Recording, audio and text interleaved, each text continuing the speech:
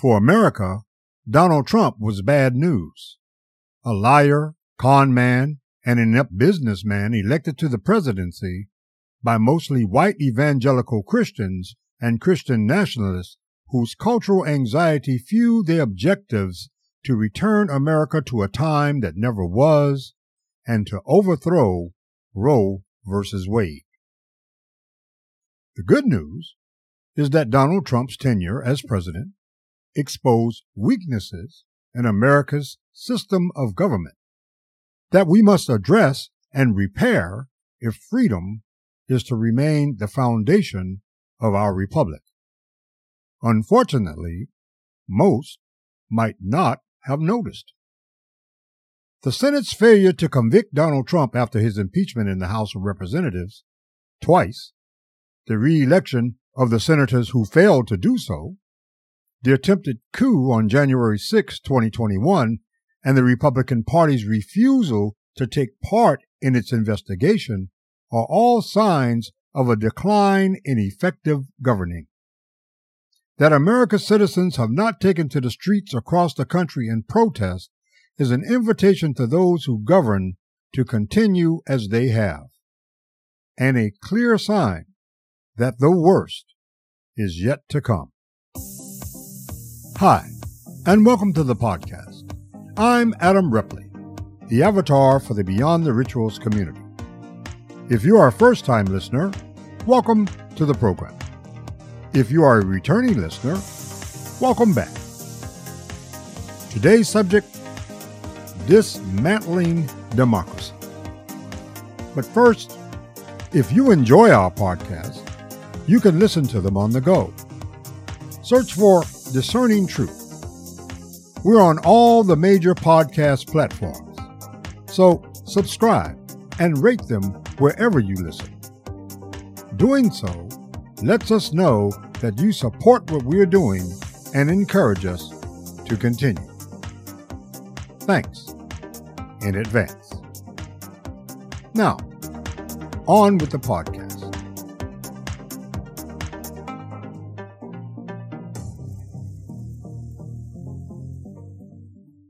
The United States is a capitalist country. Its people materialistic.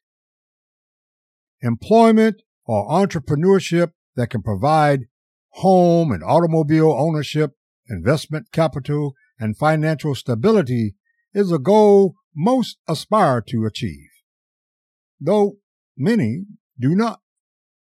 America is also a welfare state. Its poor and homeless supported by inefficient government programs paid for by an overtaxed middle class on the threshold of collapse. On July 4, 2023, the United States of America will officially be 247 years old. And though comparatively it is still a young country, throughout its history, there has never been a time when all its citizens have agreed on its social and political direction. The bodies of its heroes, traitors, victims, and the blood, sweat, and tears of those who fought the Revolutionary War, the Civil War, and wars against its indigenous peoples litter the path it has taken to reach its current formation. America is a nation built by immigrants and slaves. Seized, one might even say stolen, from the hands of those who were here before them. Yet, even with all its problems and dark history, America has been and still is that great city on a hill whose distant light beckons those who seek freedom. And it will continue to be until it's not, which might be sooner rather than later. The problems we face in America today are myriad. Racism, bigotry, gun violence, child abduction, sex trafficking, political corruption, judicial misconduct and injustice, and much more. However, the primary focus of its most consistent voting pairings, white evangelical Christians and white nationalists, is religious freedom, which, for them, translates to more privilege and legalized discrimination. Make no mistake, American democracy is under attack, and our illusion of checks and balances will not save it. Nor will ignoring the long-standing tactics of the Republican Party, promoting fear amongst the populace, and disruptive strategies to prevent effective governing. Although the problems we face seem overwhelming, and we might sometimes feel powerless about what to do about them, it is essential to recognize that, like other forms of governing, democracies also fail. To safeguard the freedoms a well-run democracy offers, we must exercise our responsibility to ensure its survival. Well, Adam, how do we do that? Vote. Become active in your community.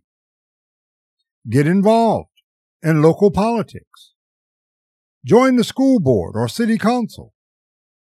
Hold your elected officials accountable when they don't perform to expectations. To continue complacent is to allow those who would rather destroy America than share it to remain unopposed. It is to allow them to continue their efforts to dismantle American democracy, and as a consequence, hasten its demise. Now, it's not my intent to be an alarmist, but now might be the time for us to be alarmed. Thanks for listening. I'm Adam Ripley, and this is Discerning Truth.